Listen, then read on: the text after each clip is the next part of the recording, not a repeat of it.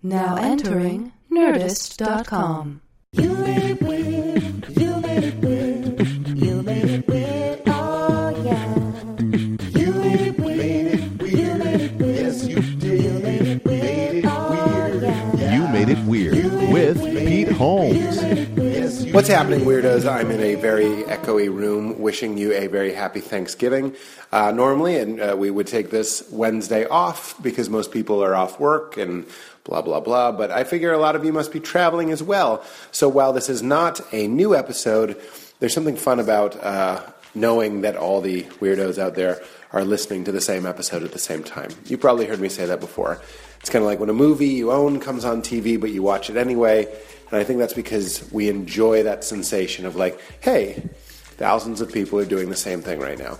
So I just thought of one of my absolute favorite episodes and just something that was so funny and something that I re-listen to from time to time just to make me laugh, which is Josh Rubin. He's so funny. And I just thought it would be fun if we all re-listen to this episode today, if you want to. Or you can take the week off. Up to you. Why am I telling you your options? You know your life. Anyway, I also want to say that it's the holidays, and it's about the time that you might want to get some gifts. There's no sponsor for this episode, but it always helps support the show. If you go to PeteHolmes.com and buy a t-shirt, they're all available now. They're all there. Petey is my homeboy, Werewolves Vote, Piano Keys, You Got Princed. There's the fantastic Mr. Fox Wolf shirt. There's the Truman Show Boat shirt. They're all up there. Oh, a Chomp Chomp, a Mush Mush, one of my faves. So check them out. Get one for your favorite weirdo. If you're so inclined, they're all at PeteHolmes.com. Even if it says they have to meet a certain goal to print, if you buy one, it will print. They're very good like that. It's a Teespring, and they're awesome. So especially for the holidays, it'll definitely get to you in time. That's at PeteHolmes.com. All right, everybody, let's just enjoy this. I'm going to listen to it again, too, because it makes me laugh. And I need that now as I travel to Boston to see my family, who are wonderful. But come on, let's laugh to get ready. Get into it. Oh, no. Yeah, we can't do it on here. We're recording now. We are? But you didn't say what it was. I mean, that's pretty It's Ellen bad. Burstyn. I have to open with what I said to the old Broken Lizard boys just then on their way out. That's why they That's look who those familiar. are. They've done College Humor stuff. That's why, okay. I'm not here to introduce people or help people realize how they recording knew. Yeah, we're recording. You're recording? This is going to be a laugh one. You got a fucking wire on me. I walk in, you got a wire on me. I walk in. You make me think I'm walking in to have a private conversation. De Niro, it's great to have you on. Well, the only the impression is really just that it's all the breath. Everything I do is just weird breath. Yeah, that is just the breath of everything. But that's Phil Hoffman, too. That's Phil Hoffman. It's a little deeper. You can tell the difference. De Niro's and yeah, Phil Hoffman is just incrementally. It's a little more Darth Vader. I have to do De Niro. Do De Niro. Wow. You know, it's funny because like what's that guy's name? Frankie. What's his face? Frank. Who's that guy? Frank Caliendo, who does De Niro. You know, everyone who does De Niro is like. And growing up watching SNL and everything, you see people do De Niro like really cartoonish. Yeah. But I met him because I did background on Good Shepherd. And the Damon vehicle? Exactly. And he chose all of the background actors like by hand. You had to come in, hand him your resume. On the back of my resume, it says special skills. You know, like can drive manual. Passport, impressions, this person, Robert De Niro, and he's like really quiet, sweet, really tired-looking old man, and he's going down. I'm the last person, the five people in at a time, and I handed him my headshot, and he looked all the way down, and he's like, "Oh, Josh, I'm kidding this. Oh, the impression of Robert De Niro. I'm not going to go there." It's just like, wow. So I just pride myself on just making it just really quiet, like a real one. Yeah. Just come on down to the Tribeca Film Festival. We'll have cookies. You know, just a really sweet, that's what when inarticulate. When Bobcat Goldthwait was on the show, he well, Willow Creek, yeah. We talked about Robin Williams, like a real Robin Wow. Williams impression. Wow. Is also Well, the thing understanding. about life is that one day you'll be dead. I don't know why there's an elephant sort of at the end of everything I say, but that's the other thing too. But people do Robin Williams, they just go crazy. When I do them, because I do a lot of yes, yeah, right. You know what I mean? Yeah. That's what. And it's not everybody wrong. It's not wrong. It's just it's a 1980s, live at the Met Robin Williams. Yeah. But then Bobcat's thing was he was like, "That's just wonderful. That's wonderful." Like, I can't Yeah. even do it, but it was it's just really, and it's yeah, beautiful. It's, just, yeah, It's then- beautiful. Yeah, like saying right, yeah, something positive yeah. and like sweet. And you sort of walk in, and the dolphins are all just sort of swimming around, and you just sort of think, "I love kids," but also Dick, what Simba. But then you just sort of walk in, and you think, divorce is sort of like having your balls dragged up through your wallet. Why? And he also sits there, just like sort of holding himself, like, well. I pick up on these little things. Yeah. Like he holds himself a little bit. Like Ray Charles. Like Ray Charles. I'm not trying to be funny. Ray Charles holds himself like that. And, but so does Robin Williams. Hold myself. Wow. Hey, hold on the phone. Guacamole. Goldie Hawn. It's a little big for me, frankly, but the moon, like a testicle, hangs low in the sky. Oh man! Do the It's like everything just ending with Why? a sound. Yeah, but no, that's sort of the thing. You sort of end up going, why? It's always ending with an animal thing. Yeah, but that's the thing is, the Sistine Chapel actually does smell like feet. Oh my Jesus! Everyday Jesus, you know what I mean? just an everyday Jesus. Not like a fancy Jesus. Oh my God, that is so funny. Well, what I was telling those boys was that you're one of the funniest people alive. And it's just true. Thank you. It's just true. It's so funny people. Look out, they're gonna kill you. Funny people. Well, you just have to sort of watch out because they'll be waiting for you. It's hard to. 1 hour photo. The name's Cy Parrish. You ever read an interview about him playing that character? He's like, yeah, and it's sort of you have a knife and it's very visceral. I'm slipping in and out of De Niro and Robin Williams. Yeah. They're very similar. I'm noticing. Yeah. Law and Order. I sort of played Charlie Todd, but different. Just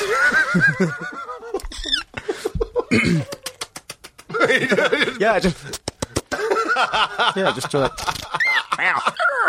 Why? I mean, why make all these sounds? I can't stop. I can't stop. Please, I need to go to the hospital. Please, I need to get out. He's burdened by it. He's dungeoned. Oh no, I haven't slept in at least 15 years. Awakening's me.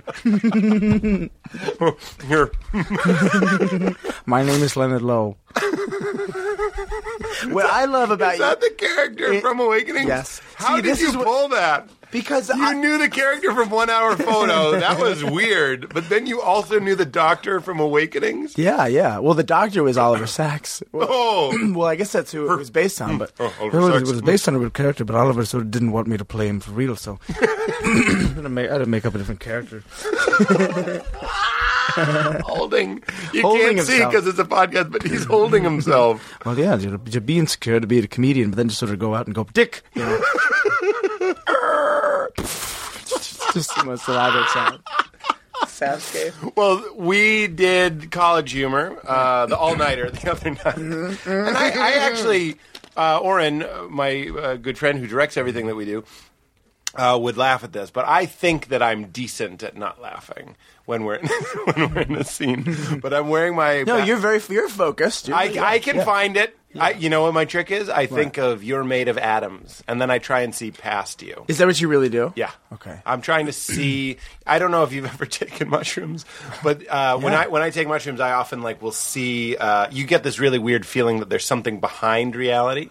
I don't actually believe that necessarily, but you're like, oh, if there is a screen that everything is projected And on, you there just sort of seem let to that be sit with you. these weird geometric shapes and stuff behind it. And obviously, it's not behind it; it's an optical illusion and all that sort of stuff. But it feels very real when you're tripping. And when I was trying to not laugh at you, I was trying to see those shapes. I was like, "Where's that weird Illuminati pyramid that I see when It's I'm just doing?" like 33 billion little Robin Williamses holding themselves.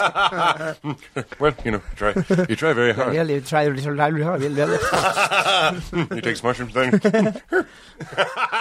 It takes the mushrooms in its mouth. It's really bad Buffalo Bill, but who cares?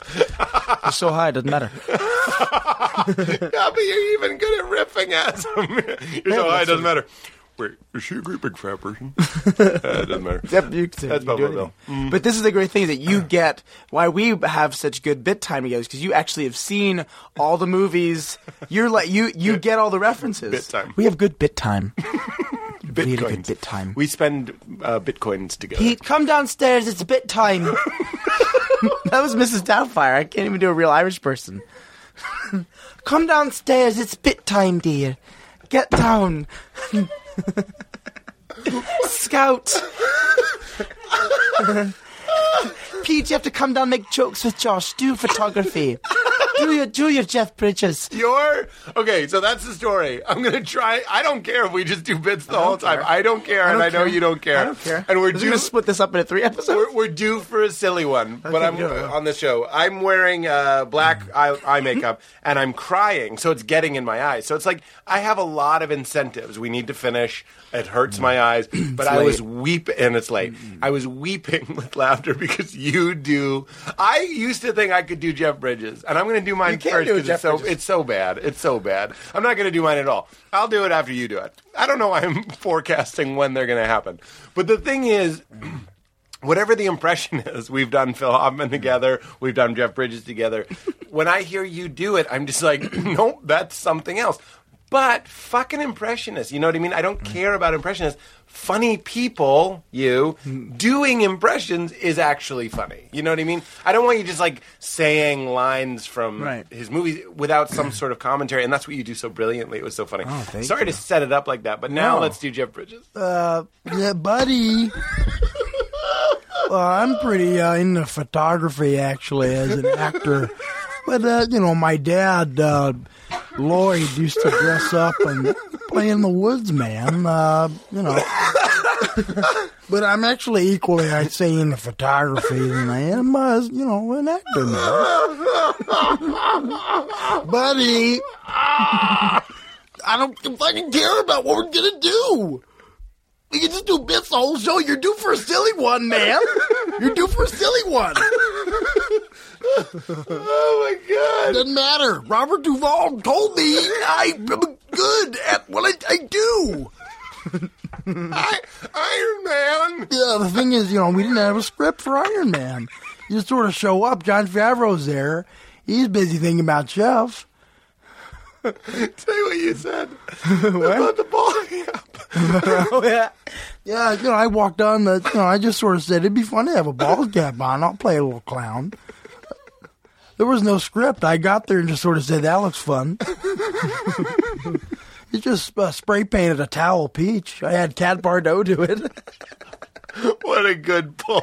Yeah, only for you. For us. Just you. That's all 6 She's crew done. members. She's done makeup on everything we do. Yeah. Oh, yeah. Cat's great. Cinematography, The man. thing is cinematography, photography, typography, geography, geology. They found dinosaurs with anthropology, man. But, I light up. That is the last picture show I'm going to do. But then you were doing what? Oh, what? Not Braveheart. That's stupid. Something Heart. Crazy Heart. Oh, Crazy Heart? Yeah. Where you would walk in and you were going, buddy. When he brings There's his a little kid. Maggie Gyllenhaal's kid. Have you seen a little kid in here? Buddy! And that bad limp. I don't know why my mind just goes to like, oh, he's obviously doing such a great job dramatically. I just can't wait to get out of the theater and walk like that. Just like walk with a limp and scream a kid's name. I just think it's like, that's going to be the fun part. And that's what I pick up on. It's not because I choose. It's just like, oh, that's what I'll do. Yes. Buddy, did you see a little kid in here? I had 2 margaritas. I remember everything you said. Have you had anything to drink, sir? Well, I had a. In the movie, he had like a sip of a margarita, and they're like, "Have you had anything to drink?" Yeah, I had a sip of a. It was realistically. Well, I had 1 sip of a margarita, and I lost a 6-year-old.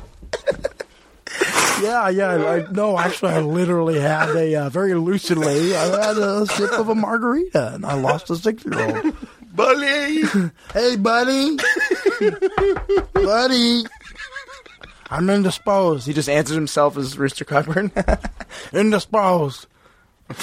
See, I remember, I've said this many times on the show, when we talk about impressions, which is every 15th episode or whatever, so it's not that often. But there was a time when I remember thinking maybe I could do them. Did you have a period like that where you like... I always say coming out of the closet, but like when you like first started trying to do them publicly, because anyone can tell if they're good or bad. That's what makes them ballsy. Well, I was a fat weird kid, and Really? I watched. Yeah, Buddy, buddy, come back. How could you miss him? He's a fat weird kid, man. It was a fat one that smells like pepper. That's I'll never forget being in like keyboarding class and the kid just being like, "You smell like pepper," and I was like, Even that poll, that wasn't just random. That was you. Someone said you smelled like. Oh, I bring pepper. Everything back.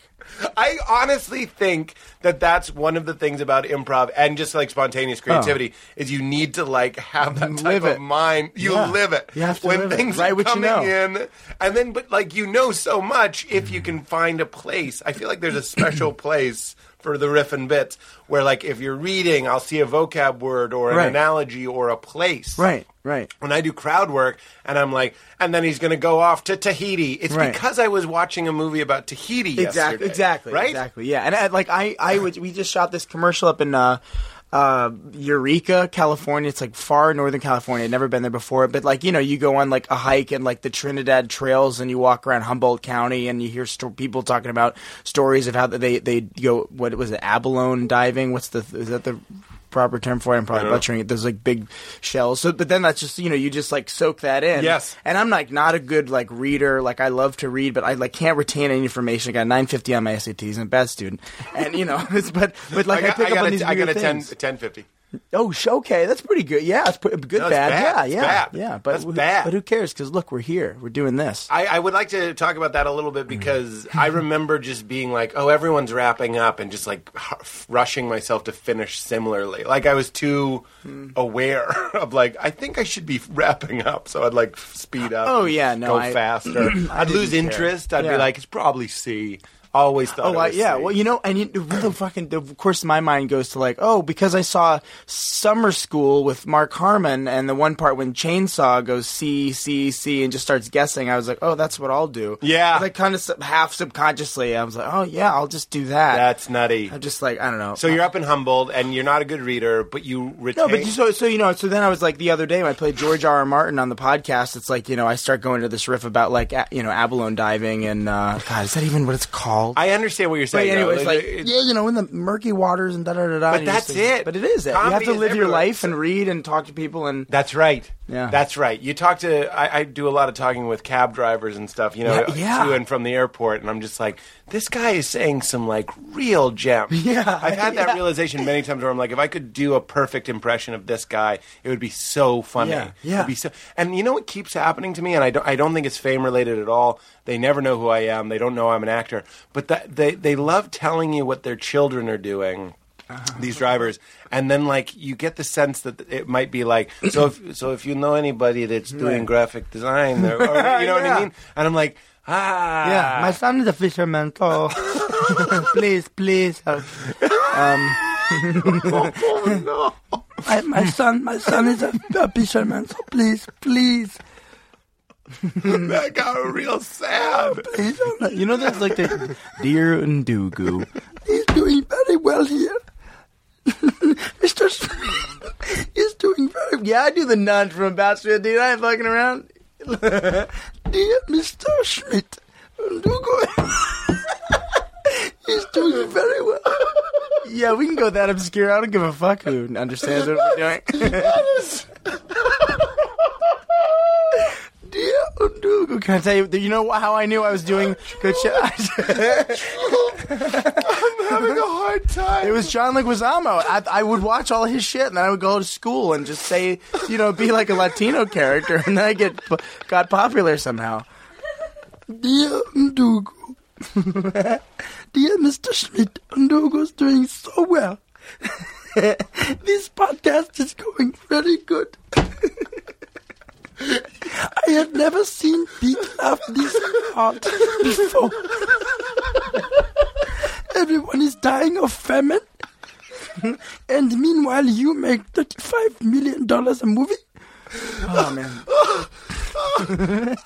But see, it wouldn't be that good if you didn't know who that was. Then I'd have to. Oh, well, there's this nun character. It's at the end. Yeah. It's at the end. It's the last.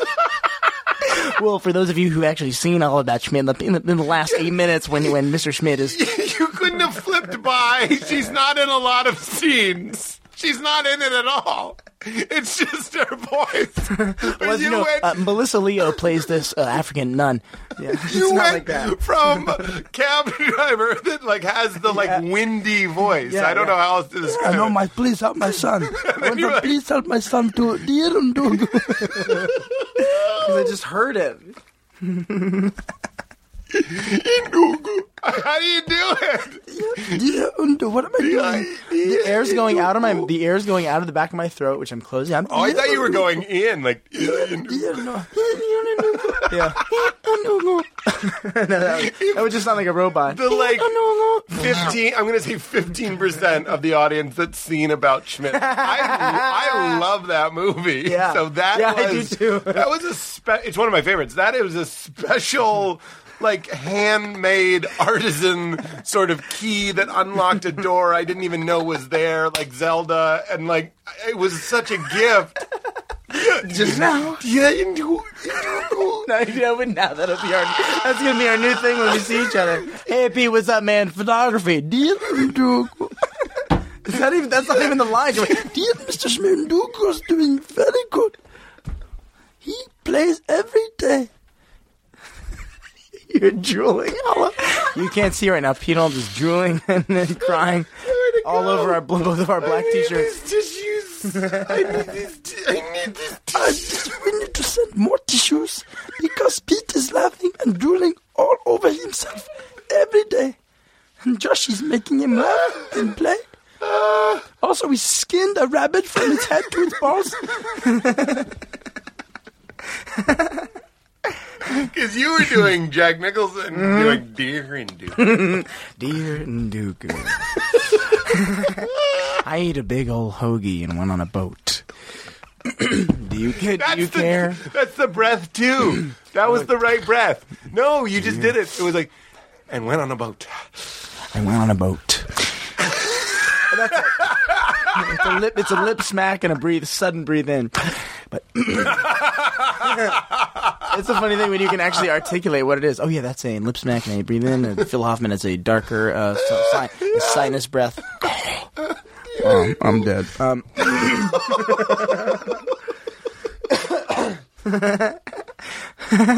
When you before Pete got to the all nighter the other night. You do the podcast. You do it. Before Pete got to the all nighter the other night, the first thing I thought is, well, Pete and I always do Phil Hoffman together, and the first thing he's gonna say, I just know it, is I'm dead. And I knew he was going to do it. We both love Phil Hoffman. I wrote a eulogy, basically, because I was so in love with him, and he's all of our favorites. One of my favorite actors, absolutely. Absolutely. He's our hero. But the first thing I thought to say to you, and you said basically said at the same time was, I'm dead. Yeah. I'm dead. Well done. Well done. Well done. Well done. I Tell met that him. story. Like, Tell that story. I met Philip Seymour Hoffman like 2 weeks before he died, and I was this guy. This guy was a friend of his. I think they met in AA or they grew up together. He never told me, but he's like, 2 weeks prior to that, I was on a shoot and I met this guy. And he was like kind of a douchebag, and he's like, "Oh, do your Phil Hoffman. I'll film it and I'll send it to him." I'm like, "Oh God, okay. Hey, how are you? I'm a big fan." Da da da. He sent Phil a video, and he's like, "Oh, Phil really liked that." And 2 weeks later, I get invited to a party at the Jane for Maker, and it's like Snoop Dogg and Phil Hoffman are coming. Can you believe it? And this guy is there, and he's like, "You want to meet him? Do you want to meet him?" And I go upstairs, and I'm like ushered past like Snoop security, and it's all really tight. And he's like, "Keep your mouth shut. Don't draw attention to yourself. I'll introduce you in a few." And I look over, and I see Phil Hoffman sitting there, like surrounded by people. And I like try not to stare at him, and then I strike up a conversation with a nice kid from the New York Times, and I'm just kind of super nervous. And as soon as the nerves sort of calm down, this guy comes up to me and goes, "Okay, it's time. It's time. You're going to meet him." I'm going to meet my hero. And in my head, I was him in the 25th Hour, like that those like drums were going. I felt like I was in like, a Spike Lee movie, just like on like a dolly going towards my hero, like, up to whatever, Nirvana. Yes. And I walk up to him, and all of his friends look at me and they're like, Phil, that's the guy that does the impression of you from Very Mary Kate. And all. That's basically what they're saying. And Phil has heard of me through Yul Vasquez. We had the same agent for a while. Mutual friends had sent him stuff. He knew who I was. And he looked up at me, and I was like, "Oh, Phil, it's so nice to meet you. I'm so sorry to meet you under these circumstances." And da da da. And he just looked at me and like shook my hand, like, "Well done, well done." No, well done. And then I was like ushered out of there. Well like, sorry, done. Snoop security can't have you up here. I was just like, Well shut done. up. Yeah, well done. I'm dead. I'm dead. That's horrible. It's a horrible thing. Well, there's something about something so sad. Of course, you have to. And It's then not sad. I cried. The when it reason happened. why, obviously, neither of us want to come off as callous, but that's a little bit of how comedians have to go at things. Absolutely. I was so I think. devastated. Of course, super, super sad. Well, that's a Bill Cosby quote. He says, "You can get through anything if you can laugh at it." Yeah, Sort of thing. yeah. And we didn't know what we were going to do. It was the first time I saw you Yeah. since he passed. And it just So sort of we happened. both did it. Oh, We both man. did it. I forget what we... Yeah, it's happiness, which 16% of any population is. Oh, yeah. It's happiness. No, Oh, 16% no, of fuck the you. 16% that's seen I've about seen any Schmidt. Todd Salons. Yeah, exactly. I want to fuck you. Yes, that's fucking good. I want to fuck you. It still sounds like me. I'm gonna sit down. I'm gonna read a book. You see, when you do it, it's him. When I do it, it's me doing him. I swear. No, it's different. Very good, and you got the breath too. I think you taught me the breath. I think you're like, you gotta do we the talked breath. about You that. taught me the breath. That ad. You know, when you were talking about Frank Caliendo, like when people actually do. Okay, so I met Ray Romano, and when you sit with Ray Romano and you hear him talk, you realize that my impression of Ray Romano is garbage. I'm like, mine is like, "Oh yeah, living Queens, yeah," and then when you talk to him, he's like, "Oh yeah," I can't even do it. It's He's just so a guy. subtle. It's like Bobcat Goldthwait. Well, I guess he Right. plays a character, but yeah, no, I know what you're saying. Right, and it's the same thing. Frank Caliendo does Pacino, and he does a Pacino that is so not a typical Pacino. Right. It's an accurate Pacino, which actually I think sometimes people want the stereotype. They want the hoo-ah, Right. How's your skin, son? You know what I mean? Yeah. Like Southern. Yeah. He's not Southern. Yeah. that's sentimental. What we have here? Oh, you know what? What we have here? You were going to appreciate this so much, and it's so worth me getting this. My friend, this actor, Jeff Arend, who is married to Christina Hendricks, and he's a terrific actor. Oh, I know him. He and I bonded. I know we're good friends with his brother. He does such a good Pacino, it is not funny, and I'm going to play it for you. Basically, the other day, I randomly texted him because I saw like these bikers hanging outside of an Italian restaurant. And Yes. I texted him and I said, "Can you say this ridiculous sentence about bikers hanging out outside of an Italian restaurant?" And this is what he sent me. Oh, see, in front of me is a bunch of bikers eating pasta at a restaurant outside a gas station. That's Jeff Aaron. I mean, it's like really good. And then I sent him something back that was like not nearly as good. I fucking love impressions. No, me too. Yours is I know so. you do. Your Pacino's so good. Cinematographer. Yeah, well, you know, man. Al's a good guy. He's small, but, you know, Iron Man. I wasn't an actor. They wouldn't want to make me an action figure because, you know, the balder you are, the sort of less marketable. Because sex sells. You want to smoke a doob or... I just bought a Canon 7D, a 5D Mark II. Actually, just bought it at B&H from the Acidic guys. Bought a 32 gig Kingston card. I don't wear it around my neck because it cuts into my sunburn. I think. Well, I ride horses. Crazy heart. Hey, buddy. Hey, buddy. Have anyone seen a little kid in here, man? Hey, do you see a little kid in here? Are we not doing him Southern enough? Was he more Southern? Hey, how are you? I'm going to eat some chicken wings in front of Maggie Gyllenhaal, man. I'm a singer. His shirt was open that whole movie. You could just feel it. I pissed into a couple of bottles on the way to my gig.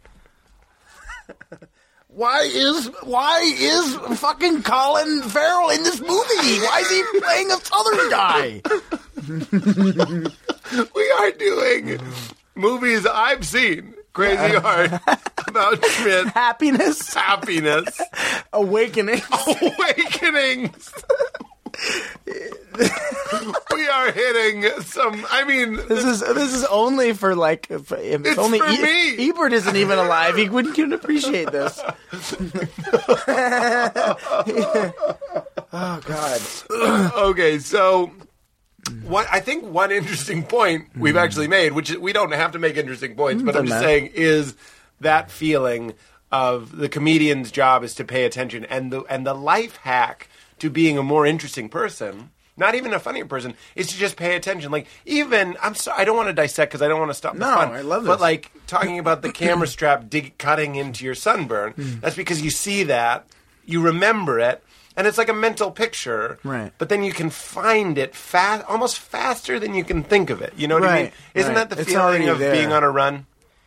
Yeah, I think so. It's just for me, I don't even. You're not thinking about anything. I know you're not either. You're just like, it's like a grab bag, and you have all these different things, and then you go to, okay, here's my Phil Hoffman bag, so I got the breath and this and that. But then you have everything else that ever happened in your life, right? And there's those details that make everything funny. That's like what we learn. Specifics, specifics make things specifics. It's absolutely right. Yeah. Well, that's in Truth in Comedy. I remember there's a part about Mike Myers. He would always say, "Pass the Heinz." He wouldn't say pass the ketchup. Right. In an improv scene, he'd say pass the Heinz. Right. And honestly, one of the things when I would be going over monologues for the show, the writer's assistant would attest to this. I would always yell specifics, like in a fake. Yeah. I wasn't angry at all. We were having fun. But I would be like, you can't just say, like, go to a movie. Right. You have to say, go see, like, Must Love Dogs. We're going to go see, exactly. Right. You have one fine day. Yeah. But the thing is, honestly, I'm always bringing up presence. I think presence is one of the keys to happiness, and I think it's one of the keys to creativity. But when you're waiting in line or you're in traffic or whatever, it's not that we need to be like Jason Bourne-esque, filing everything and being like, isn't it weird that the state motto of this? But there's something about paying attention, and that's what's so delightful about a comedian, I think, any type, is that they're showing you something and you didn't even realize. Like, I've seen About Schmidt, I'm telling you, 25 times, and recently, and I've never thought to laugh at that woman's voice. But then when it is sent back to you, what you've done is you've validated existence. You've been like, I got it. I know. That's why, like, what's the deal with airline peanuts? Oh, that's hack or whatever. But before that became hack, we were all just eating tiny bags of peanuts. Right, you know what I mean? Right. And then when it was presented back to us, we were like, that guy's right. That's why we like being reflected, and we like reflections, and we like copies of things. Oh yeah, of course. Do you think to that degree that like all comedians, I mean all good actors are too, but comedians they're all good observers? Does that mean that every comedian is an observational person, or like maybe like kind of like an existentialist or something? Either that. I mean, there might be some examples. Maybe the more one-linery guys might just be like brilliant. The math of jokes. Some of them are just like really good at the math of jokes, like Don Rickles or something. But you also have to have some observations in there as well. I was thinking more of like a Stephen Wright, but Stephen Wright was so observed so much. Yeah, I'm thinking of of like course. more of his derivatives that maybe I'm honestly thinking of Nobody Famous, just like that go up and aren't necessarily observing. Are you? So you, and obviously you are this type of person, but do you consider yourself to be that type of person? And do you also feel Observational? Like yeah. Of course. Absolutely. In fact, that's my favorite. That's my favorite compliment. Is one of them is when someone's like, "Oh, no one's ever noticed that you before." really picked up on that. Yeah. I love that. And I you love that probably about see myself. that in other, and obviously you do. But I was thinking, like today, even like driving in my friend's car. Yeah. I think like most people are bad drivers, and there was this, like you could just a piece of a car behind another, and I was like, if that car turns, it's gonna be bad. And she goes like, oh, don't go, red car, don't go. And I was just like, wow, you're really good. I just like was so like abnormally, like motheringly like excited about that observation that she made. Yeah. I thought it was so specific. And Well, when you detailed. see it with other people, I mean, I think curiosity and like an insatiable desire to learn and to witness is one of the keys of life. That's why aren't we present? It's because we feel like we know. I've been in this room for not thousands, but like many, how many episodes? We've done 200, so it's almost 1,000 hours. So it's like it's crazy to think that I have 9,000 more to go to be good at this. Is that true? Is that Well, what that's just the Malcolm Gladwell. Yeah. But I've talked to people in my life. I don't know if that counts. Anyway, but like I've been in this room so many times. So like, it's like fucking your wife. You've been married for 10 years. You're tuning out a little bit. That's the beginning of decay. But one of my favorite new agey spiritual kind of things that you don't have to believe anything new agey to appreciate this is you go like, if all we have is the moment, this is the first time I've ever hosted a podcast. You know what I mean? It's the first time you've drank water. Right. The more you can remember that, it takes away a lot of the tension of living. Right. Like you're in traffic. If you're like, this is all there is, that is the beautiful thing. That's when traffic, I always use traffic as an example, but opens up. That's when you get yourself noticing the sky. And that's what makes comedy pleasant. Comedy, in performing it, forces you to be present. We have to listen and we have to engage. And acting, I have to imagine, is very similar. It also forces the audience to be present for a moment. Is that what brought you to Matt and Oren? That obviously you guys work so brilliantly together and you're such a strong trio. But Matt McCarthy and Oren Brimmer, who obviously front page and on your show and everything. Yeah, you guys, you must appreciate that about them, or I do appreciate that about them. And supplement each other's. There's something about people that you know. One of my favorite things with people is if you're having dinner in a restaurant in New York, and you go from loneliness, you start feeling alone because you know that there's a table 2 couples down, and the guy is just like, yeah, I love tea. I'm a tea guy. I don't like coffee. It upsets my stomach. You know what I mean? And you can hear every word he's saying. It's not obvious, but you can hear him. You picked up on him for some reason. If the girl or the person you're with is like, I guess that guy likes tea, you just feel, you go from loneliness and despair to like, oh, I have a confidant. And that is how I feel with Oren and Matt. Where did it start for you? We were talking about you being a doughy boy and you smelled of pepper. Were you smell? That is correct. How long were you portly? Well, I wasn't like a big kid, but I was like almost the truffle shuffle boy. But I don't know. I guess it was like some combination of my mom and dad having really like poor upbringings and wanting just like, oh, well, we're just going to give the kids anything they want. Twinkies, why not? Sure, Twinkies, ho-hos, and orange juice and chicken noodle soup. Oh, really? Yeah, and it was like, like the whatever, the comforts of yada, yada, yada. Not to get into astrology, but I'm crazy about it. And I'm also Are you really? Woodstock, New York. I'm a Cancer, and your mama's boy and a little homebody, and you like food and the comforts of familiarity. Yeah, really? I'm like crazy about it. Oh, good. Well, this is the weirdest show on earth. Yeah. And I don't like talking. I don't like talking to normal people. I realize that. I was like, it can be fun every once in a while. But so tell me, where did you get that from your parents? What, the astrology? Yeah. thing? No, actually, my sister, who's a musician. You're from Woodstock? I was born in D.C., but I grew up for the most part in Woodstock. My mom grew up there, but we lived in Maryland probably until about I was 8 years old, and then we moved to Woodstock. She grew up there, and my sister just Woodstock. got into it. Yeah, it's amazing. When I was married, we would go up maybe once a month, every other month. Oh, it's great. Yeah, It was we were great. in the city. It's just you just pop right up there. It was awesome. But yeah, I got that. So I got that from my sister Rachel, and she was just like, she's always Older? been in that kind of stuff. Yeah, my brother and my sister are 9 years my senior and half Japanese. So when I tell people that, they go, "Oh, I can see it." They look at me. Wait, I can are see you it." half Japanese? No, not at all. No, they go, "Oh, yeah, my brother and my sister's name is Rachel Yamagata and Ben Yamagata." And they go, "Oh, okay, yeah, I know, I can see it in you. Yes, I can see it in you, Josh Rubin." I'm a dumb robot. I can process, but it was that funny thing. Where, like, my mom, had sex with a Japanese guy in the 70s, and then it was, hard to find Mrs. Yamagata because they didn't think she'd be white, and she was. Anyway, she was really open-minded. But anyhow, yeah, they're 9 years older. How did I get there? Anyhow, they're great. Your mom had sex in Woodstock with a Japanese man, or she was in. I think it was in D.C. D.C. Yeah, She was in D.C. So has sex with a Japanese man, and then has your brother and your sister, and then she leaves him. Was she married to him, or was she real hip? She was married to him. Yeah, as far as I know, my dad. I think this is why they've been together for so long. Is your mother Jewish? No, Dad is. So Dad's Jewish. My mom is a Christian Scientist, but she takes medication. So Mary Baker Eddy would. I feel like I'm Robin Williams right now. Joe, she's a Christian Scientist, but more like a Christian Dior scientist. That's what he calls his mom for real. I'm pulling that from real Robin Williams biography that I read. Really? Yeah, he called her Christian Dior Scientist. Wait, what is it? Christian Christian Dior, like the I don't know, what is it? Perfume.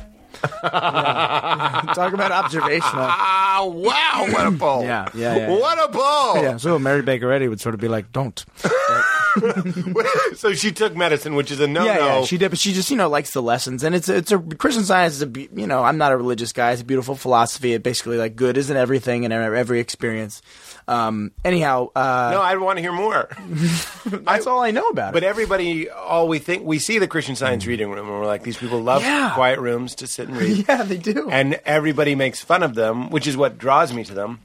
It's one of the reasons I'm so interested in the Mormon Church, for example, or the Latter-day Saints, is because of their persecution, how mainstream Christians, I guess, I don't know how to say this, right. but non-Mormon Christians really are afraid and put down, and they're persecuted, and people's families break up and stuff. Right. I think Christian Scientists, Jehovah's Witness, Hare Krishna, these are all like divisive, things. They're dividing people. So I want to know. Whatever you know, that's all you know. They believe in goodness. I know that and no medicine. And then the sort of and also when I tell people I'm a Christian, or my mom was a Christian Scientist, like, she was a Scientologist. That's crazy. Wow, Tom Cruise. But no, it's kind of a pretty thing. It's like I used to think, they don't want you to take medication because it's God's will and God's will unto you, and if you get sick, too bad. It's really that the idea that like all of I'm not religious at all, and I never talk about this guy. But you're it's in a like, safe place. Safe place. You're in a safe place. That's why I was. Village. What? I was laughing when you were talking because I was thinking about the voice. Yeah, it's his saying. Yeah. It's Christian Scientist is a beautiful thing. I'm talking about it as the nun. Dooku is very happy. Very happy. Dooku, jump and play also. Men with guns call me cockroach. That's from Hotel Rwanda that I picked that one. Just stop this podcast if you haven't seen About Schmidt. Watch the entire movie. Just cut that part out. Oh, God. No. I'm just kidding. It's the best part. I'm just saying everyone should watch it. They should. And then re-listen to this. And then re-listen. Somehow forget that we did that. I don't know. So anyway, they believe no medicine because... It's all children are beautiful in the eyes of God, and you're perfect the way that you are, even if you get sick, even if your time's up, even da-da-da. And then the other sort of piece of it is that there's good in every experience, even the ones that are perceived to be bad. I think I probably butchered most of that, but I think that's getting a general disease, so you're trying to wipe it out, and they're like, no, that's... I think any Christian Scientist listening to this might be like, their shoulders might be going up because I hope I'm not butchering it too much. But that's essentially the idea, or what I picked up on it, that I do like. Yeah, sure. That if I were to be a religious person and follow something, I understand why my mom does, and reads the lessons, the pamphlets that come every month, and you read them. You get new pamphlets every month? I think so. It's like a subscription religion? I think so, yeah. I think so. How many volumes do you have now? So were you no vaccines? Oh, no, I had all of them. Although I didn't have chicken pox. Did you ever get those? I did. That a thing? Yeah. Yeah, and then you hear about parents that expose them to the other kids. That's my brother had them, and my mom was like, "Why don't you sleep with your brother tonight?" One of the creepiest. Go play. But apparently they all say it's terrible when you're an adult. But I don't know. It seems like they're just, playing God. Flowers in the attic. I don't know why I said it as Jeff Bridges. But Flowers in the attic. That's a creepy movie. Actually, Lloyd, my dad, used to make Bo and I play together because Bo got it and I didn't. I'm immune. Yeah, Dad made us play, and no. When you were growing up, were your parents funny? Did you get any of that from them, or was it your brother? No, where did this come from? I don't know. I just want to bring my dad's a ham, and my mother, always making jokes. Yeah. And my mother is a different kind of humor, but, we read the funnies together. Yeah, and everything. yeah. It was important to be funny in our house.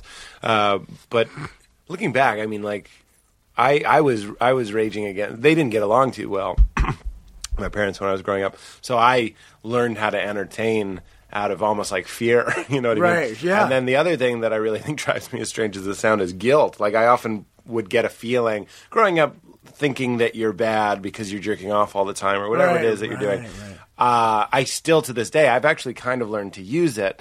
If I do something, let's just say, it's never anything huge, but I watch a porn video that seemed degrading. Okay? Mm-hmm. Let's say it was something like that. And I jerk off to that.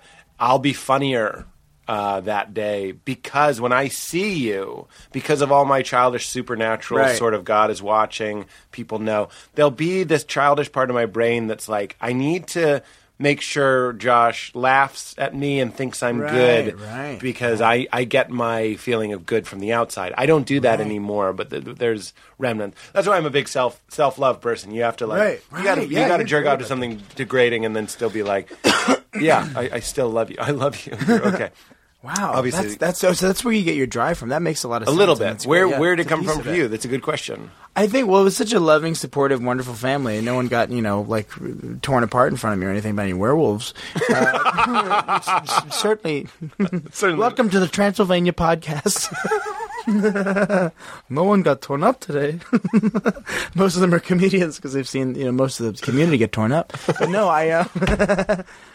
so much of the community is torn up. Watch out. If you want your kid to be a comedian, send him to the Transylvania school. Because you will get torn up. Then you can go to the bar after and look around. If he's not torn up, he'll be very funny. He'll be one of the hunters. You can walk into a bar and say, I'll kill him. I'll kill him. Josh said as he held himself like Robin Williams. All right, so we have a couple irons in the fire. We're going through the narrative of why comedy, you were just saying, and then also the story of your mom and astrology. Oh, yeah. So for me and why comedy, I don't know, it was just always in my bones. I always just liked, I was just a, weird little wacky kid. And it wasn't trying to make people like you because you were doughy and not on the outside? Not until high school, because kindergarten through kind of whatever, third or fourth grade was very much just being kind of a nerdy kid and you can go home. My mom's rule, my dad's rule was just it wasn't a rule. The idea was in the house you can do whatever you want, curse, throw spaghetti at the wall, be crazy, which none of us ever did. It was a very clean, lovely house. We weren't gypsies or anything, but the house is a safe place. And then outside of the house, you say please and thank you, and you're a polite kid, a nice guy, and da-da-da. So that was that's my kind of background. But then when, you grow up that way, but you get on the bus and a bully makes earthquake sounds when you get off the short bus. You're just kind of okay, I guess I need to find something to latch onto. So it was instead of going out or hanging out with friends or what, I didn't have a girlfriend till very late in high school, all that kind of stuff. I think just because I was shy, I didn't have the self-confidence or whatever. But a kid like that turns on Spicorama on Comedy Central and sees John Leguizamo as one man on stage, or Robin Williams as one man on stage, one person on stage, killing. And I watch those guys in things like the A-List and Premium Blend, and I just dove into comedy. When Comedy Central as a network came out, I just I was on it all the time. And SNL with and Hartman, I probably every SNL, but obviously the Hartman age, the golden age, and all that. But then it was being able to take that and then go to school, and whenever anyone would give me shit or call me a name or whatever, I would just do I would just channel John Leguizamo and make all the kids laugh, you know, Yeah. right? And that was a really awesome thing. Like, I would just do this like Latin, you know, whatever, like Shantae character or whatever.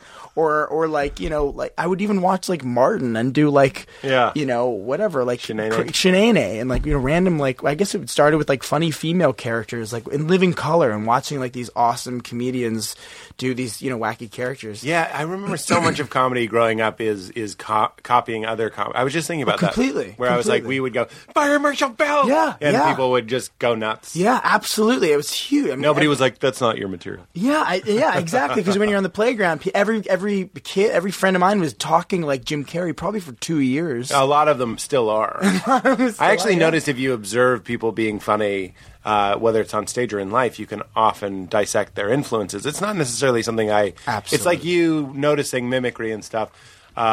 That's just something I do. It's not to judge them. I'm No. like, oh, little sprinkle of Gaff again, Yep. a little sprinkle of Brian Regan, a little. This is just me. Yeah. No, I'm kidding. But those are influences of mine. Yeah, Okay, but yeah, sure. go on. But that was it. That was the beginning of it. And I said, okay, well, comedy, not only is it something I love, but it's something I can use. And I'm just going to now, slowly but surely, you get the confidence. You know, a pretty girl says, oh my God, you're so funny, and like touches your arm. And then you build up on that. It's Right. like, you know, gaining like whatever coins in Sonic or something. You're just like building up your whatever. Rings. So yeah, and then Sorry. building up. Well, you got to build up your rings like Sonic. For all the 16% of the 16% that know about Sonic out there, I know it's a lot of people, but why not? You ever go to Comic-Con? No. Come on down to the Tribeca Film Festival. We have cookies. Please. You ever see that video of him where the director is like having him do a Tribeca Film Festival like promo, and they're like, "That was great, Bob. Can you do it a little bit bigger, just a little bit more enthusiastic?" And he goes, I'm not selling cars here. I'm not selling cars here." Vinny and I, my directing partner and I, always just, whenever we get any kind of direction, if we're ever acting, we just go into that bit. We just do that. No matter if it's a good or bad direction. I'm not selling cars here. No. That's great. That's Yeah, you can do that fantastic. anytime. As far as the astrology and all that stuff goes, I get, and to a fault, I think I had too many really accurate books and like relationship books that break down signs by weeks and stuff. So dude, you know, I will look up if I meet someone. You're an Aries, right? I think these are the things that I remember about people, and we only I don't talked about that remember- once. I don't remember telling you that. Exactly, and I think anyone I ever meet, any girl I ever hang out with, whatever, I always look them up, and then I get a little heady about like, oh well, you know, she's a Taurus too, and there's only 3 versions of Taurus, and we're only supposed to be friends and not supposed to end up this way, and da da da da, and I get like kind of heady about it. Really? But I also think like, oh, this is great, and this is why I observe that we're this way together when we work together because of this and this and this, of these qualities in astrology. And But most you- people look at me and like, go fuck yourself, like Sure. da da da da. But you know it after the fact. It's like, you know, I'm an Aries, and then you're like, and then you go, oh, that's Yeah, why I Pete think- and I are good at bit time. Yeah. But like, does it go the other way? Do you go like, oh, me and this guy are bit time? He's probably an Aries or a second. I Taurus. never really guess. I'll you know, like it's usually like I go back to the girl thing. Like if I'm like, oh man, you know, my girlfriend currently, who, you know, I met in February. One of the first things I asked her was like, oh yeah, and then when's your birthday? And she's like, why, are you into astrology or something? I said, no. and she told me her birthday, and first of all, her birthday is my ex-girlfriend's birthday, like exactly the day. So I immediately get heady, and I'm like, oh my, and then you start looking for qualities, but they do have fucking similar qualities. You know, there's just a weird little, and obviously she's a very different, much better person, all these things, Sure. but it's like, I don't know. I kind of let that not rule my life, but I let it. It's kind of like if I'm not a religious guy, I'm kind of like go to that. Can you explain somebody? Okay, so I dated somebody that was big into astrology, and she told me a couple things. She was like, well, there's a science for everything, and she's like, and astrology is the science for how people are or something. Probably. I'm trying to help people who are just like, it's all hooey, because there's a lot of the world believes in astrology and uses astrology. Right. I'm going to fucking some Deepak Chopra thing, Right. and they were like, "When's your birthday?" Because that's a big India thing. That's a big meditation. That's how you get your mantra and all Right. that sort of stuff in TM and in other types of. It's all based on astrology. So you're not alone, obviously. No. Why do you buy it? I guess Well, I'm not gosh, putting you on trial. No, obviously. no. God, why? I'm trying to remember. I think it was like it started with, I think, probably something to the tune of my sister giving me some kind of book, or she had a book that I read where Did she give you squid candy? No. This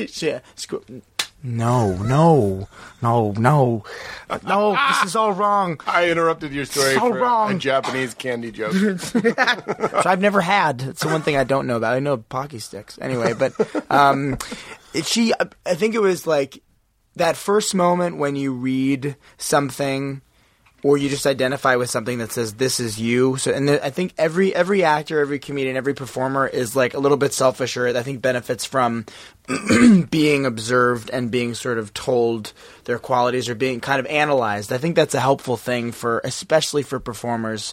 Because we're ego driven to a degree, but we're also, I don't know, we're observational beings and yada yada. And self-observational. Right, and it satisfies that piece of the palate. So the catalyst for me was reading. I think this very accurate passage or something about like people that were born the first week of the week at the end of June, when I think the 22nd through the 1st of July or 4th of July, and I'm born there. I'm June 30th. So reading about that version of my sign was like, holy shit, it's accurate. It's sensitive, moody, but humorous, musical, all these different things, and then like relationships, this and this and this and this, and your greatest strengths are this. You're too aggressive, slightly, whatever, manipulative. So can I interrupt? Sorry. Yeah. So the people that were also born at the same time as you think they're also that way? Yes, but not. I mean, I think blank. That's the answer I'm looking for. I really do. I mean, not exactly. Not my personality, but the traits. I know someone who's born 2 days before me who is just as aggressive, just as kind of like, incredibly humorous. Sometimes can't turn it off, and all these different things. And every single day, your sign, as I'm learning, it's not so blanket that there's slight shifts in personality and things that change about the person, but there are these commonalities, these through lines to each of these versions of an astrological sign. It's just like it just can't. What is that book? What was that book? Sun sign, moon sign was the one that made me go, okay, this is fucking crazy. You look up your year and your day and like the time you were born, and it's like fairly accurate. And those are just profiles. And then the secret language of relationships was the next one that fucked me up, because you can look up, they break down signs by the weeks down to the cusp and all this stuff, and there's profiles of all the exact days. But you can also look up the exact birthday of someone that you have a crush on, and someone that or you're courting, or your girlfriend or whatever, and look yourself up and match them in the book. There's a couple, like a famous couple, like Mick Jagger and this person who were together for this long. Your best quality is friendship, and your worst quality is this thing, and it goes through what the relationship is typically like. That is appealing. Yeah, it's totally appealing, and yeah, I'll show people and they go, that is fucking crazy, really? Or they'll go, yeah, it's good, but I mean, isn't everyone this way? Right. Doesn't everyone feel dreamy but sensitive? Well, it is interesting. I did see a study, because I love all this sort of stuff, where they gave all these people a horoscope. Mm. And they were like, this is based on your birthday and the information you gave us. Do you think it's accurate? And almost everyone raised their hand. And then they were like, okay, pass your piece of paper to the person behind them, and they were all the same. Right, exactly. Yeah, and they shoot their hands up. Yeah. I think there's just this other weird thing. Why I don't know. This might have something to do with it. I think it does. We're made up of 70 some odd % water. The Earth is made up. I believe it's between 70 and 90%. 70 and 90, and then the Earth fluctuates. Is fucking 70 and 90 or whatever it is. So or 70 covered in 80% water. Yeah, and then you watch something like what the bleep do we know? And these people are like like projecting negative energy at like water molecules. Ring the and bell. you You're see- the first person that you brought that up. I'm always Yeah. the one that brings that up. It's fucking crazy. Like water molecules can change based on projecting your energy, but it makes sense because if I call you a dick and I don't mean it, there's Right. something physically Well, a happens chemical in you. change happens. In my, I just felt it in my stomach a little Completely, bit. yeah. Because I don't like being called a dick. Right, exactly. But there's that it is kind of a weird thing. Like, yeah, okay, the molecules in me shifted, and there's such a thing as like van der Waal forces in chemistry when just two objects pass between each other. If you're standing in front of a train and you feel that energy, is that there's energy everywhere and molecules, and then you hear on the other flip side of that people talking about spirituality and ghosts and Yeah. you know like electromagnetic energy and all this stuff, and it's like, okay, there's something about all of this that Right. ties everything together. And then recently, just it was my last like hoity-toity kind No. of thing. But the theory that because no, we've gone from Indugu to ghosts. But the theory that someone brought to my attention the other day, she's a good friend of mine's mom. The theory that she lived in Connecticut, and they were saying maybe the house was haunted, and they were telling stories about when the kids were young, and I'd hear noises and this and that and the other thing, and she was saying, it just blew my mind because I'd never heard this theory. Maybe you have, that all time is linear, so that when you see what you think a ghost is, it means that time is happening exactly. Right. As you're not at seeing- present. You're not seeing something that happened in the past. You're Right. seeing something that's happening right now, but you're just like sensitive to it, or there's like Right. some sort of shift and Right. whatever. Yep. So, and I was just That's like, oh my another God, thing what a that I cool bring up fucking on the theory. show all Do the you time. really? Yeah, Okay, yeah. good. All right. So I had it explained to me like rings of a tree. So this is the 1800s, and this is Right. 2014, and they're all happening kind of at the same time. So you're just kind of seeing a break, sort of thing. Yeah. And I don't know, that stuff resonates with me. Right. We've had people on the show, wonderful people that I completely respect and can even partially agree with, that are like, no, that's hooey. I'm like, I get it, but for some reason, it turns me on. Either it's because I want it to be true, Right. But you know what? I was actually just thinking about this. I was like, I can't believe I haven't brought this up on the podcast, and maybe I haven't. I just forgot. But when I go home, this is weird. I love it already. I know, it's the name of the show. When I go home to my parents' house, and I did about a month ago, and I sleep in Where are they, by the way? They live in Arlington, Massachusetts. Okay. And I sleep in the same bed in their house where my cats died. Okay, this is... I love, dude. Just I'm buckle with- up. Yeah. So this is a classic kind of cat ghost story because you'll see. So every time I go home... And you loved these animals. Yeah, it was very close. I like cats. I like do dogs. too. I like animals in general. So I had a good rapport with these cats. And every time I go home, and I'm telling you the God's honest truth, I'm never thinking about it. I'm never like, oh, I wonder if Clem's gonna jump on my bed in the morning. But like almost every morning, I feel exactly, I'm woken up by a cat jumping on the bed. There are no cats in the house. And it doesn't freak me out at all. I'm completely awake. You know what I mean? It's not like, oh, you were dreaming. It wasn't like that. I feel the cat jump on the bed because it wakes me up.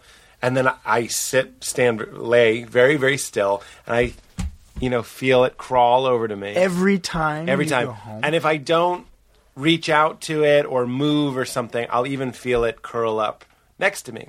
I know that sounds bonkers bajonkers, but here's where the good ghost story punchline is I go, Mom, I think Clem, because I don't know, my mom wouldn't be freaked out by this. Or I'm Right. like, Mom, I think Clem is jumping on my bed. Is Clem haunting this house? And she goes like, I hear him all the time. He's always running around upstairs. And my mom is not crazy. And he died a somewhat traumatic death in that house. Not super traumatic, like trapped in a horrible position. He just passed away in the basement with his brother laying on him, purring. Very, very sweet story. Oh. So I realized that faced with something that is so up my alley, I can't believe it.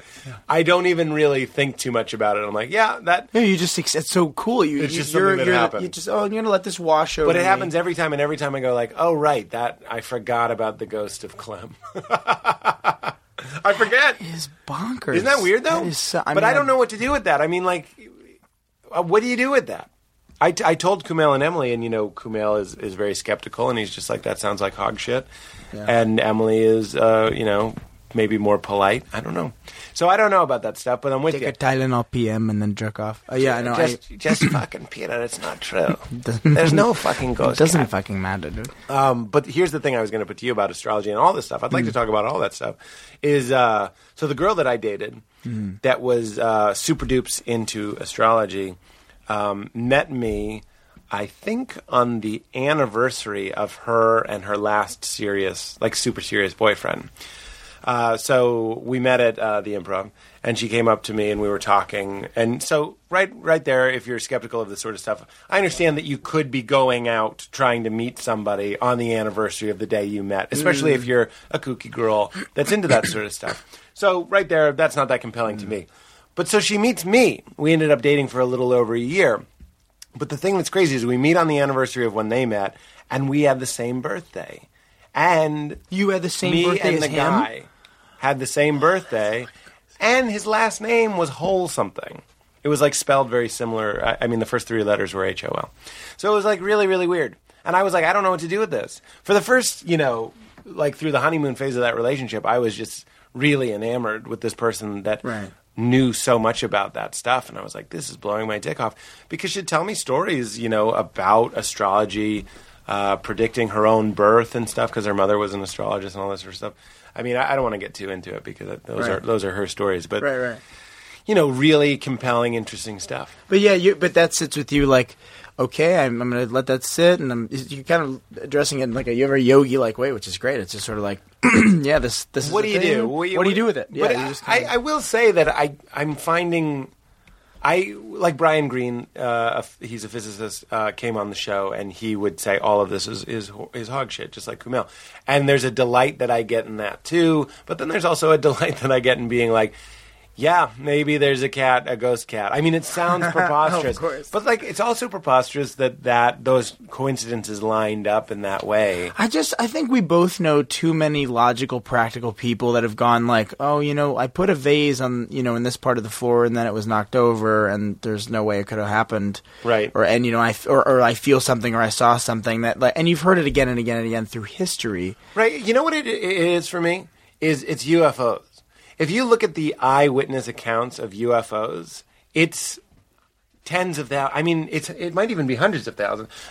I reference this all the time because it's one of those things. I think there's a quality to our brain, essential to our survival, that hits delete on shit that is just bumping up against our beliefs. Right. And I understand that.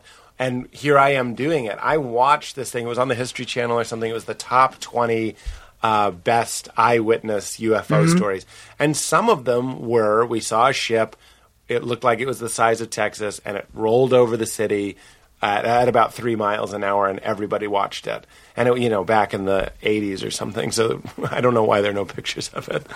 We see right there, that's my own skeptical brain. Right. But then they interview the mayor, they interview the news people, and all these people are talking about it. Okay, so if hundreds of thousands of people are reporting seeing UFOs, they can't all be weather balloons. Right. You know what I mean? Right. And we even have friends, or I don't know if you know these guys, and I don't want to say their names because they're kind of sensitive about it, but they saw a UFO in Brooklyn, and that's come up on the show as well. But then, you have something? Oh, I just know who you're talking about. Oh, yeah. It's come up before. I don't know why they're weird about it. But anyway, or did we talk about it on the podcast? It doesn't matter. No, he doesn't want to talk about it. He doesn't like talking about it because he saw they're the Dorito ones. It's 3 orange lights. Yeah. And it's a triangle, and it floated above them, and then it zipped away. So, like, what the fuck is going on here? I understand the appeal of when Brian Greene says that's hogwash, and I understand the appeal of someone saying maybe it's a military thing that they're not telling us about. And then I also understand the appeal of someone saying, like, yeah, they're UFOs and they're darting in and out of this dimension. Well, you talk to, I'm sure we both know that, Brian Greene. I have an astrophysicist friend who's just a phenomenal dude. He's just like, the Earth, there's just no way that there's just one of this things in a universe that just goes on and on and on and on and on and on and on, trillions and trillions and trillions of the same types of whatever formations and combinations of whatever, oxygen, carbon, all that bullshit. And the other thing is we don't know. We actually don't know what else is out there, and there have been accounts of people who've seen things and felt things and been abducted and all this shit. That's stuff that I'm so fascinated with. But I talk to guys like that and just I think like, okay, and even like a guy like Sagan, like just like, yeah, it's possible. It's absolutely possible because it just goes on and on and on. But then also similarly, people that tell stories of being places and feeling like they were looking through someone else's eyes and they leave their body and they have a vision of something that happened at that place. I'm just one of those guys that I'm like, yeah. You know what I think it is, Josh? I actually think a lot of my beliefs, a lot of my concerns, and a lot of my interest in touchy-feely stuff is because every night I go to bed and I have dreams, and we're reminded of these things that feel like other dimensions, that feel like other places, that feel like living inside other people.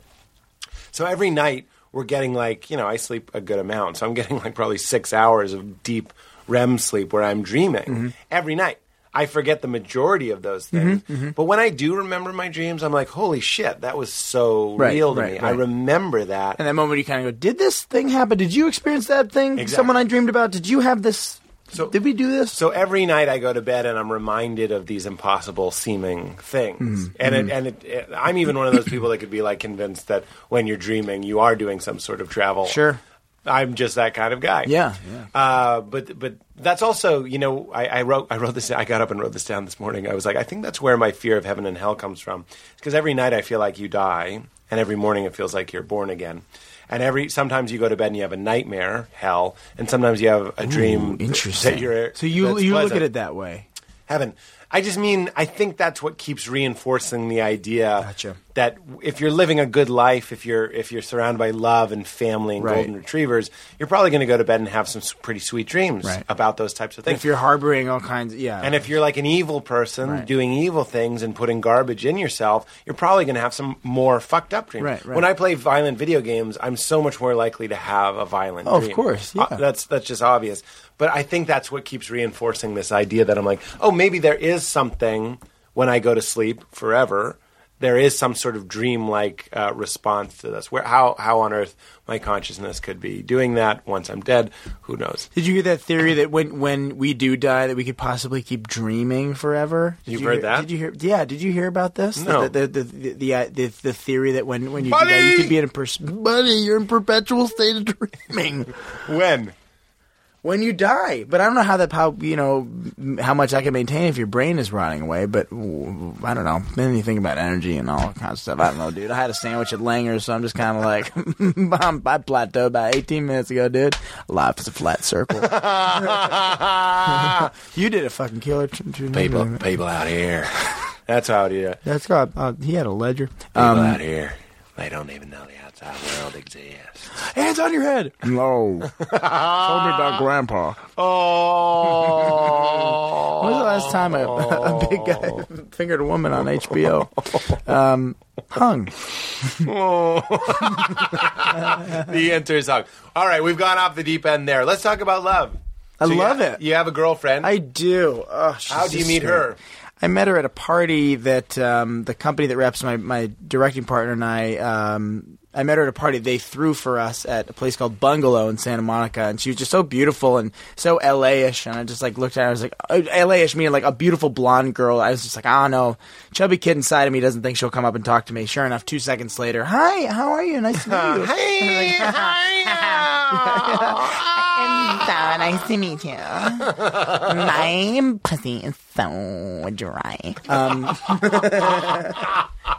My pussy has so much sand in it because we're in California. This is a joke Thomas Middleditch and I, this is that character we go into every time we see each other. My pussy, no. Talking about how dry it is? It's so dry, but sexy. Yeah. Oh my god, my nipples are just completely chapped and just like falling out. Oh, ow. It hurts when ouch. It hurts when I fart. Bobby, don't. My breath is so bad.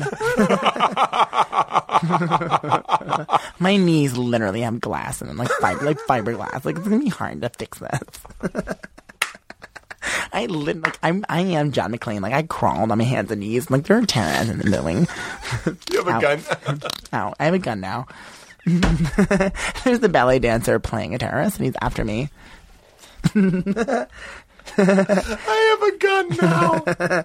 Where is Denise? Where is Denise? Alan Rickman. That's what Nick Kroll and I would do, Alan Rickman. He's like, it sounds like he just drank a big glass of milk. I'm pretty sure I have a bubble over my throat. You shut it, not all Loxley. There will be in concert Christmas. Me and Pat Walsh always used to do Alan Rickman. Because it was always going somewhere. Yeah. Mr. Potter.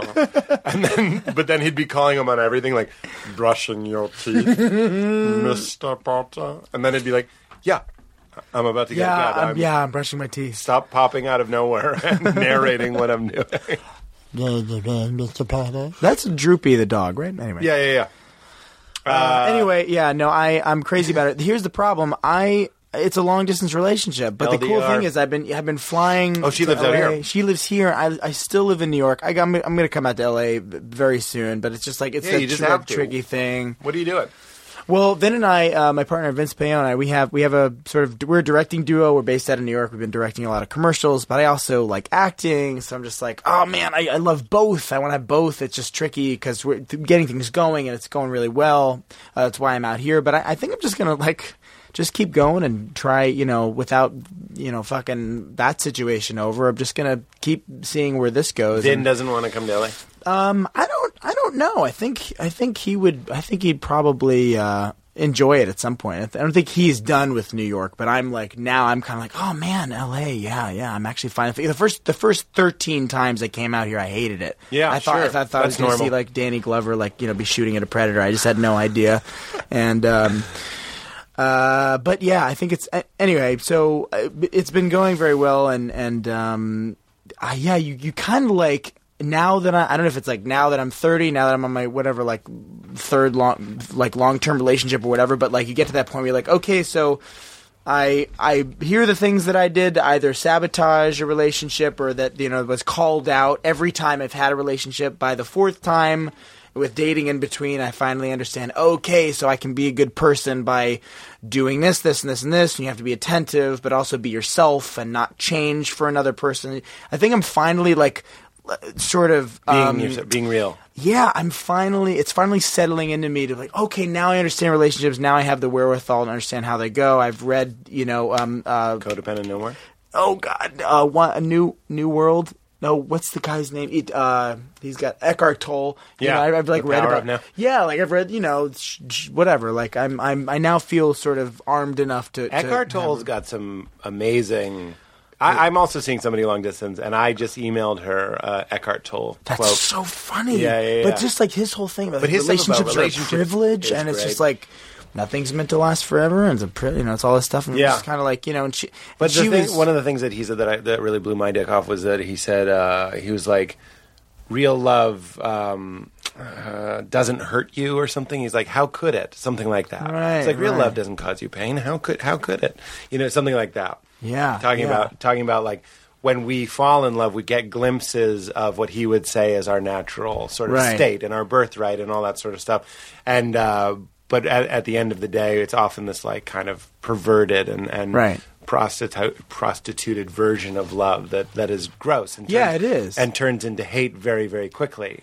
Yeah. There's a really good. It's so weird. This morning I was reading this it was an article. It was called the 6 toxic things we think that are healthy for relationships, and one of them was don't change for don't change for another person, which just seems kind of obvious. I forget what the phrasing was for the bullet point, but it was if you change for another person, or if you feel like you need to change as a person, then that it's cause for the person you're with to sort of fall out of love with you. You don't have to change and do all these things you didn't do before for them. You should maintain your independence and do all these other cool Yeah. things. But If you change to find, I do Eckhart Tolle. He's really Oh, is easy it? to do. Have you ever heard him speak? No. Oh wait, maybe briefly, but I couldn't. We're gonna do Eckhart Tolle. It's one of the easiest impressions to do. He's just like a smooth fella. Yeah, no, that's Rob. That's Rob Bell. I'm listening to Rob Bell's book. Here we go. Oh, It's him. it's him. That's him. It's the bell. Relationships are a privilege. 2. No, that's not him. The way out of pain. That's Werner not him. Herzog. That's not him. Is it? No. Nobody's like. Shut up! I don't want to read. I want to hear his voice. Isn't it a question of learning to live with them? If you rather than find trying them- to avoid them? Wait for it. The greater part of human pain is unnecessary. Of human It is Oh, I pain. didn't know he was German. As long as the unobserved mind runs your life. As long as the unobserved mind runs. Pain that you create. This fucking app sucks a dick. If you made the bookmark app, you made an app that sucks a dick. I will talk It- in circles again and It's again. still playing. Fuck you, bookmark app. I paid $1.99 for an app that would keep my place in my books. I closed it. I'm sorry, Pete. We I can't stop. We just won't stop. We won't stop. We won't stop. I closed the app. How is it still playing? Because fucking, it's Steve Jobs is the demon, dude. If you have consciousness in your mind. It's like that. Keep going. You were talking about your girlfriend. Oh, I don't know. Yeah, I'm excited to have a long-term thing. I'm excited to be fucking again without having to worry about STDs. Because it's sort of the thing about when you're dating, you don't want to get herpes. Did you just hate dating? Isn't that just a horrible thing? Did you ever do the online thing? Can you even? I didn't do the online thing. No, did you? I did Tinder for a bit, and that was really degrading. I deleted it after the 8th person went, "Oh, that's for sex, right?" Oh wow, that's for sex, right? It's Tinder. It's kind of like going, "Oh, I want to fuck." It just gives up. Well, Tinder. That's kind of like I want to be in online dating. My daughter Zelda. My son Cody. My son Zach. The thing is, Josh read the autobiography almost as much as the SNL one, so he knows everything. Is it good? His but Yeah. Andy Duggan, man, it's very good. Yeah. Andy really. Duggan? I think Dougan. Yeah, he wrote De Niro's too. It's Dugan. not an autobiography then, it's a biography. It's a biography. Yeah. Cool. What about how'd you meet this lovely young lady? I always Wait, feel- are you are dating? Or you're talking about- I'm also doing a long distance thing. Not as far as you though. You're as far as you can possibly. Where is be. she? She is San Francisco. Oh, okay. Oh, So that's not bad. Yeah, not bad at all. Easy peasy. Easy, yeah. Easy peasy. 45-minute flight. Yeah, super easy. Did you drop the L love word yet? Mm-hmm. Yeah. Yeah. How long do you wait? This is such a personal question. I but- get into it pretty quick. I do too. And do you say it for the first time, dude? I say it first, and the first time a girl told me first, the only time, I cried my eyes out. I was 21 or 2, but she told me first. And I said, "What did you say?" And she said, "I said I love you." And I just went, "Oh, weird. I love you too." It was just like poured out of me. Yeah, it was like if finished like sleeping together, and she's, "Oh man, I love you." What? I said I love you. I was like, "Oh, that's good. That's good. I love you too." I was just dissolved. Did you date that girl?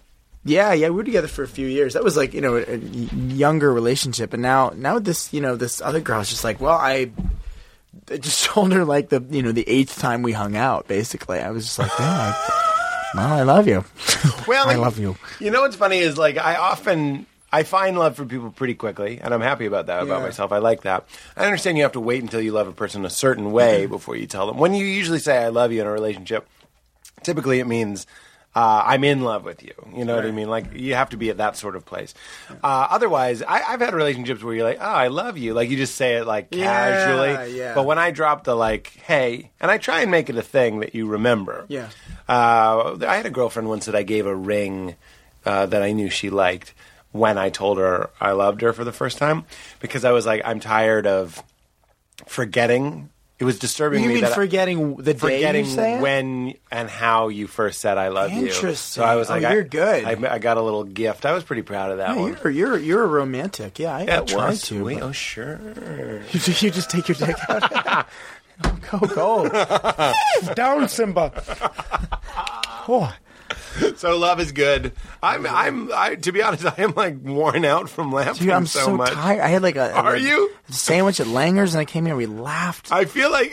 Did you really have a sandwich at Langer's? I did. So many of your characters also just had a sandwich. Oh, I'm so tired. I don't know what that was. I can't even do a character anymore. I just had a sandwich. He just had a sandwich at Langer's, which is the first meal he's had. We have to end. We have to end. How many hours have we been We've going? gone 90 minutes. I feel myself trying You have to to edit interview it. you, but I'm like, there's more we could do. Let's do this. Let's do it again. Do it again. When you live in LA. Oh, I love that. That would be We'll do great. a part 2. I'm sure we'll have seen a different movie by then. I'll do my robot voice. We'll do a part 2. I just didn't. I lost all my energy to devil's advocate and try and argue against your new agey theories. I'm like, yeah, I love those. And I just wanted to do voices. Oh, good. Can I'm we glad do- you have a girlfriend. I could ask you about your worst breakups and what you've learned. I love that, man. I'm You're so good. exhausted. I am too. I'm tired. Let's fucking get out of Get out of here. here. God, get a milkshake. Will you just tell me what you? It sounds like you're like me, but we always end with God. Tell me, what do you think is going on? Obviously, you're open to things. What do I think is going on? You can look at it like, do you believe in a conscious living God, some sort of deity? Do you think we're living inside of God? What do you think happens when we die? I Is don't often a think good I way don't in. think there is a God. I think there is only I'm a militant believer in karma. If I throw a gum wrapper in the garbage can, it bounces off and falls on the ground. I think that's something, and I don't pick it up and put it back in. I think maybe I look for it too. That something just as bad will happen to me. So maybe it's just like a slight trip on the sidewalk. You won't face plant or anything. But you know, if you do something. If that were true, though, again, people that because I'm hip to that as well. That sounds a little paranoid as well. So that It is. That it could be. is. And I probably look for it. But by the same token, like I know littering is bad. I keep going back to littering. But some people just like smoke, throw the cigarette on the ground. But there is a karmic, I think, thing that happens and builds up with people that even do that, and just like becomes this. There's this routine of doing something that's like hurting whatever the world around them. Maybe it's like too hoity-toity Woodstock of me, but like there are things that you're not conscious of, or some people aren't conscious of when they do that type of thing that slowly but surely, insidiously, kind of comes back. Like, whether it's a cough or whether it's you get into just a slight fender bender that's just annoying. Yeah, like there are things that when something negative happens to you, it's because you need to wake up about something, whether it's like I don't know if it's like whatever's out there is punishing you. But anyway, I think that everything happens for a reason, karma, and that's pretty much it. There's no bearded man or woman sitting on a cloud and doing that whole thing. I never believed in that, but I believe in fate and karma and all that good stuff. What about kids born with cancer then or something like that? Is that the karma of the parents? I mean, that's a mouthful. I didn't even like asking that question. Yeah. I'm not going to put you on the spot and have you answer that, but I hear people going like, okay, you throw a rapper on the ground. Right. What about a war criminal or people that we know? Right. I don't even want to get political here. No, we can. Yeah. But like, if it was like, a lot of people think someone like Dick Cheney is an asshole. I don't even follow that stuff. Shouldn't he be doing worse? I mean, he's probably not doing that great. Like between the surgery, the bad press, some sort of complex relationship with his daughter, and everybody hating him. I don't think he goes to bed at night dreaming of horses and candy. Maybe he has nightmares every night, and he's also ugly. He's an ugly man. We're handsome, so obviously we're doing well. I don't know, man. No, I understand. That was a tricky question. I'm so tired. No, it's okay. But that's what I think. That's what I think. What about when you die? Lights out? Oh man, I don't know. So afraid of it when I think about it. I don't know. I have no idea what it's going to be. I like to think that. I don't know. I have no idea. You like to think there's some extension of your consciousness. Yeah, of course, we all do. It terrifies me to think that you're going to forget all this when lights are out. That everything that just happened you will never retain. That it's gone. It's the book will close and it's going back on some shelf in the universe, and then it starts over and you're someone else, something else, and you don't remember anything else. And you're starting over. The idea. that idea is kind of terrifying to me. Just like you're thinking like, oh, you got to do it again. And also, I guess, kind of nice. But yeah, that's a scary. It does thing. sound maddening, like McConaughey. Time is a flat circle. Yeah. What do you think? What happens again? I'm my own hero. I don't even know, man. I don't even know, man. I do think there's something that seems to make sense about recycling, even consciousnesses, that we might come back, and there is a lot of evidence, albeit anecdotal. Some of it, I think. It satisfies me, some of these studies that have been done in Malaysia, for example, talking to children about their past lives and stuff. You can dismiss it pretty easily, just like you can those eyewitness UFOs, and even sometimes I do too. I take great comfort, like when Brian Greene was on, I was in a good mood for like a good week, just being like, that's it, I'm carbon, I'm electricity, I die, it's over. Fucking A, I love it. Then there's other times, like just today I was driving around and I was like, what if we do get reincarnated? What if we get reincarnated as animals? And then I'm like, fuck, what if you're a cow? You get milked your whole life. You're made like genetically pregnant your whole life. You're on your feet your entire life in a stall. And then they murder you in front of your friends who are also being murdered. That's fucked. You know what I mean? So I don't know. I think about it all the time. I had a really disturbing dream the other day that I was in a house with Patrick Walsh and Oren, and there was this monster, and it was understood that the monster wouldn't leave us alone until two of us were dead. It's crazy. It's a good horror movie. This was my It is a good horror movie. It's a good horror Jesus movie. Christ. So me, Oren, and Patty, who love each other very dearly, were like, what are we going to do? And this was one of the scariest dreams I've ever had. I was like... This was recent. It was 2 nights ago. And I go like, okay, you could smother me with a pillow. And I think Oren can do it. Like, Oren sees things through. And I was like, he'll do it. And I was like, don't do it. Like, I was freaking out and all this sort of stuff. But it was one of those fucking nightmares where we knew we were like, if we don't do it, this thing's going to get all of us. So two of us have to die. It was fucking terrible. Oh, God. At the end, I died. I died in the dream. Who survived, Oren? We don't know. I don't remember who survived, but I remember thinking very distinctly it was the sort of thing. So we were in this room and we had weapons and we were going to wait for it. And I was like, it's going to lure us out. It's one of those types of things like the T-1000 that's going to mimic your mother's voice perfectly and be like, hey, I'm just looking for my son, and then make you think Come that she's home, trapped. John. And then you have to go out, and then you see your mother, and then it turns into a monster. I don't know. I am ending this just sharing a terrible dream. No, I'm I had. asking you what you think. Yeah, is out But there. that dream is a death anxiety dream. Is Yeah, of me course. going like, is there a bad thing waiting for me on the other side? Yeah. And also just not wanting to. Yeah, but it's not like this physically is all die. very hedonistic. I mean, it's great. Like, we all have super ups, but it's also super down, too. So it's like, so on the other side is just more down. So I think, like, I don't know, everything maybe balances out the idea of... I don't know what to make of, all those episodes of whatever it was, sightings or what have you, when someone would, see, like, die and see light at the end of the tunnel. I don't know. Yeah. That's happened several thousand times. Well, there's a lot of near-death experience. All the near-death stuff, yeah. Yeah. So what is that? It sounds pretty positive. People's just, I remember feeling really calm. And there's this great book called, actually, The Thing About Life Is That One Day You'll Be Dead, which talks a lot about how when you get into your old age, I think the author had interviewed like a ton of elderly people, including his father. It was like part science and part kind of biography of his dad. He was like an older guy who was working out every day and very health conscious. And his dad said, and I think through all the interviews he did, when you're in your 80s, 90s, at the end of your life in your last weeks, if it's not some premature death, God forbid, but you're ready. You're looking. You got your kids. That does seem the way. And you it just goes. kind of like, yeah, I'm ready. Yeah. My parents are actually very morbid, and they without hesitation will say things like, "If I ever am this way or this way, just pull the plug." Yeah. They love talking about it. Yeah, my parents too. It's like, whoa. And I that's one of the things that breaks my heart sometimes about some old people when you do get that sense that they're like, I'm fucking done with this shit. Yeah. But I mean, But they are. I mean, they think It's kinda good. I fought in a war. I had a threesome. Yeah.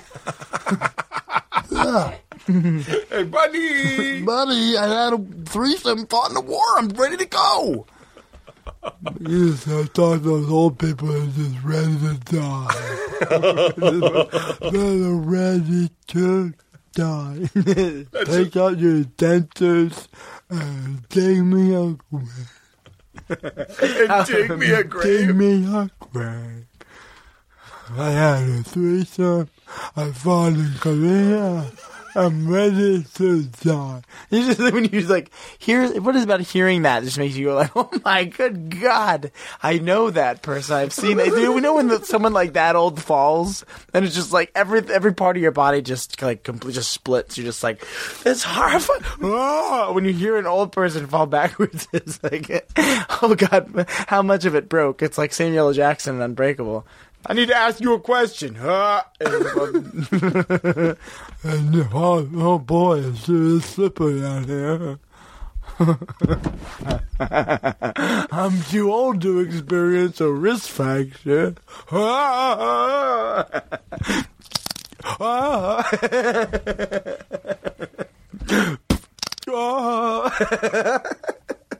Yeah, we could do a soundscape of an old man falling. Oh boy, I should have lived a long, healthy life. Oh boy, I don't deserve this. I should be on a pause to Louisiana. Cars going by.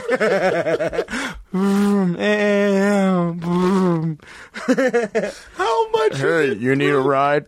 Yeah, sure, please. Uh-oh. Oh boy, he blew my ankles out. In the legs, of all places. I'm still alive. Oh no, wolf's coming out of the bushes. Uh-oh. Oh, man.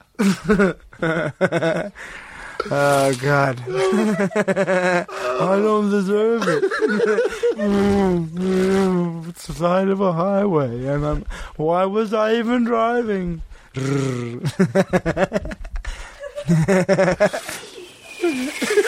Oh, fuck. Just John Connor's wife, her mom's. Linda Hamilton being dissolved to skeleton. The whole world just was blown away by a nuclear bomb. And I'm still alive. Nothing but a charred wolf corpse and a bunch of dead cars. I don't deserve it. More cars. More cars. It's Clem the car. There's your blackout. My cat drives the car by. Except pawing the bed is driving on the side of a highway. Oh, the radiation's setting in. Nope, there goes my hand. There goes my nose. Oh, my eyebrow came off. I don't deserve this. Boy, I've lived a long, healthy life. He keeps remarking what a long and healthy life he had. I don't deserve it. It's just a little bit of applesauce. Why is that so cleansing? That was such all the death anxiety that remembering my dream stirred back up for me was gone. Just comically laughing at an old man dying in the worst way. The prerequisite was that when we're old, we're ready to go, and then that's what it's going to be. You'll watch everybody die around you, and the cars become ghost cars. Driven by cats. Driven by cats. Oh, except pawing the bed is driving by the highway. I don't deserve it. Oh, it's a dog. We end the show by saying keep it crispy. Would you please do a letter from the nun in About Schmidt? Dear Mr. Schmidt, whatever you want to say, and then at the end say keep it crispy, and that'll be our show. Dear Pete Holmes, I had such a fantastic time on your podcast. I want you to know that I laughed very much, that I enjoyed listening to myself with your Sony headphones, that I enjoyed doing impressions of famous movies like Awakenings, and I'm fully aware I sound like Miss Piggy aged in South Africa, and I just want to say, keep it crispy. Love. Now say it as the old man. Hey guys, I really enjoy my my time on the podcast. Keep it crispy. Uh-oh.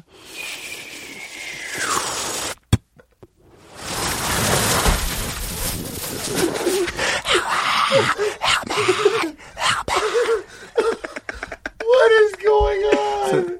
A nuclear war. Now I'm crispy. A jarred black.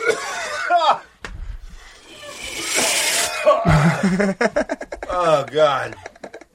We have to go to bed. I know. Let's get out of here. We all have to go to bed. Let's go. This Thank poor you. dog has just slept. Thank you so much. Thank you. Oh, God. I'm so crispy. I'm so crispy. My ice game make you haters wanna get me. Now leaving Nerdist.com.